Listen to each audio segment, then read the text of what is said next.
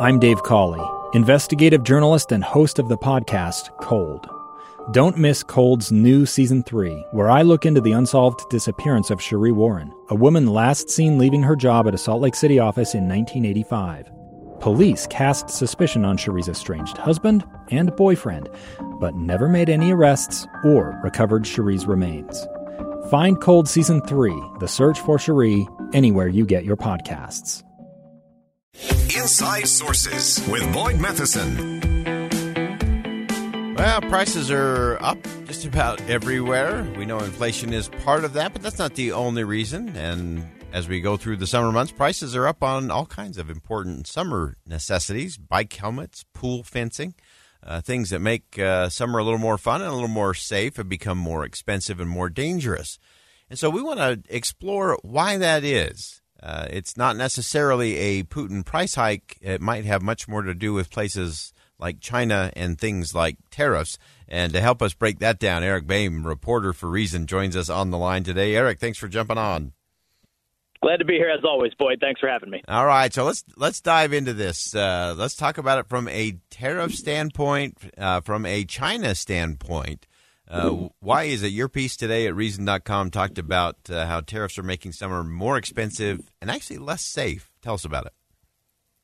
Yeah, that's right. It's actually been a series of pieces that we've run this week at Reason, some by myself, some by the other Eric, who works at Reason, our intern who's here at the moment, looking at companies that were testifying this week in front of the U.S. International Trade Commission. That's one of those like really down in the weeds kind of commissions that operates here in Washington, D.C. And the ITC is in the process of completing a mandatory review of the first 4 years that we've had these new tariffs on China. Of course, your listeners are probably at least somewhat familiar with. They may remember back in 2018, President Donald Trump slapped some new tariffs on steel imports and aluminum imports from many different places around the world. And then following that, in the summer of 2018, imposed the first of what ended up being actually like 4 different waves of tariffs on a variety of goods from China.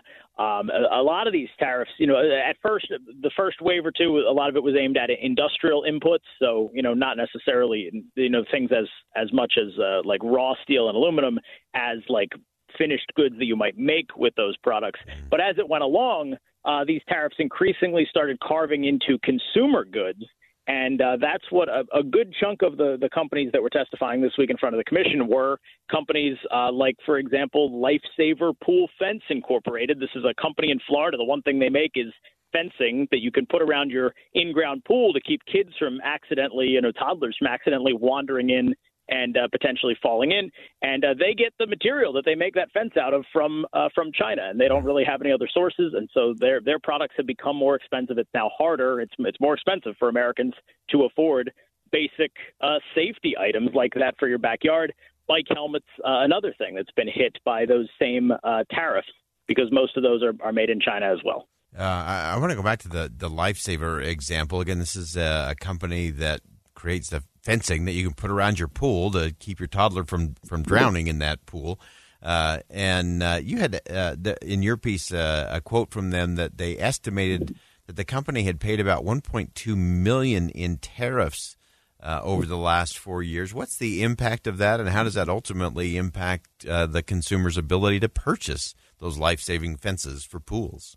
Yeah, that's right. That came from Neil Mooney, who is an attorney who's representing Lifesaver in front of the commission. And this is a company that's it's a small business, really. It started the founder started it out of his garage. This is the type of thing that you can, if you can find the right sources for the materials, right? I mean, it's a thing that you can put together and sell right out of your home.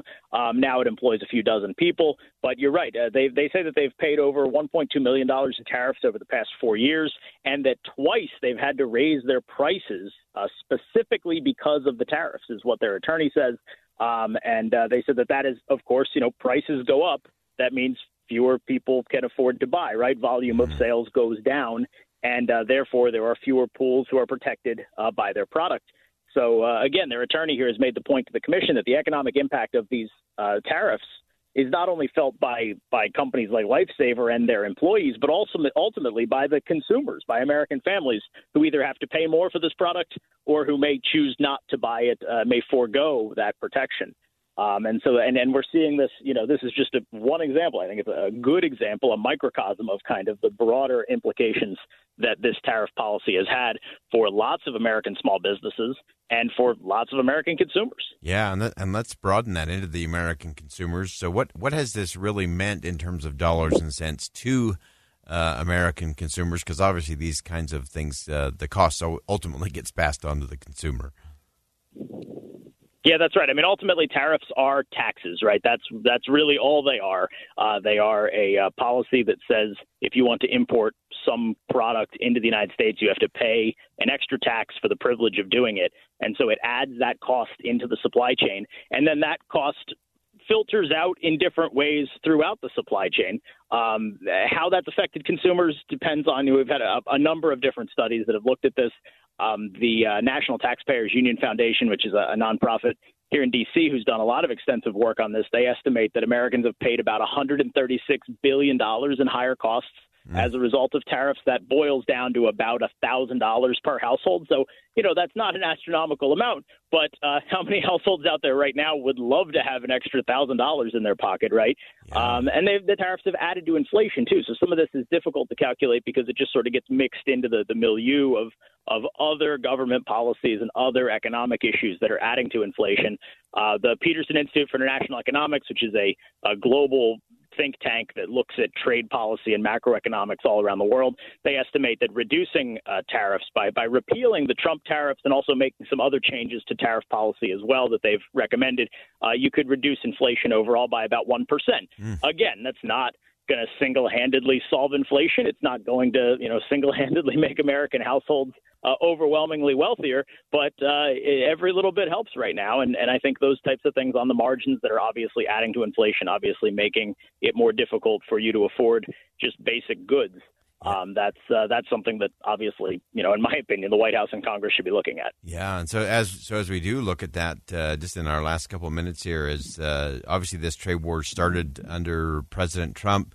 Why is it that the Biden administration is kind of dragging its feet in terms of maybe repeal some of those things that you heard business owners testify of in terms of what that would do, what that would even do to inflation? What seems to be the holdup at the White House and in Congress?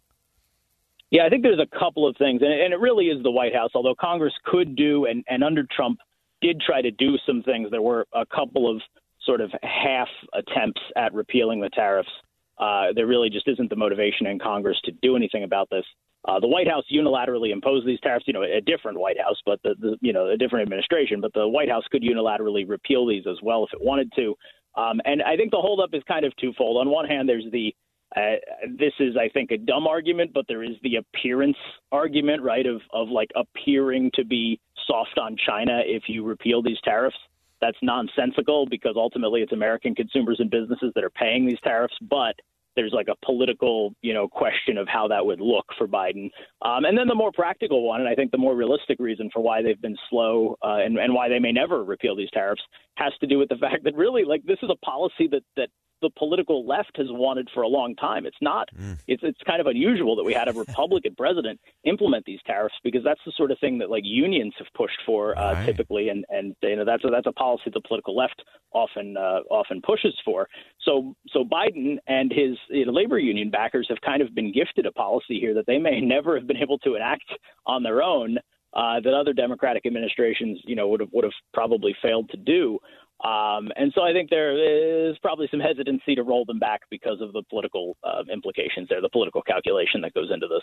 Yeah, I think it's interesting that one of the strongest, actually, in these hearings this week, there was testimony from an expert at the Economic Policy Institute, EPI, which is one of the most left-leaning progressive think tanks in D.C. on economic policy, and they were vocally, loudly in favor of the tariffs. They were saying look, Biden should keep the tariffs in place. It was a great decision to put them in place. And so that sort of thing, I think, should really give conservatives pause to think well, wait a minute, hold on. If the think tank that's funded by the unions is in favor of this, maybe we shouldn't have done it. We should think again. Yeah, I love the wraparound issues. Those are great. Eric Baines, reporter for Reason Magazine, Reason.com. Great pieces as always, and thanks for helping us break that down today. Thanks a lot, Boyd. All right, I want to step aside for bottom of the hour news. We're going to talk about the gas price wars and who's accusing who of what in terms of the cost you're paying at the pump. Stick with us on Inside Sources. Two friends taking pictures of the rising full moon on a summer night. Two teenage kids doing what teenage kids do. When a stranger with a gun and a death wish changed everything.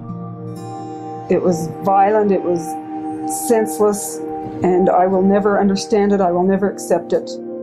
I'm Amy Donaldson, and unfortunately, we're all too familiar with stories about how violence shatters lives.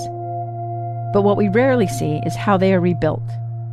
In a new podcast, The Letter, we relive tragedy, but only so we can hear the rest of the story. The struggle to reclaim lives, the realities of grief, and the possibilities of forgiveness. I believe in miracles. Sometimes I thought, there are no miracles. Yeah, there are, and this is a big one. Follow The Letter at theletterpodcast.com or wherever you get your podcasts.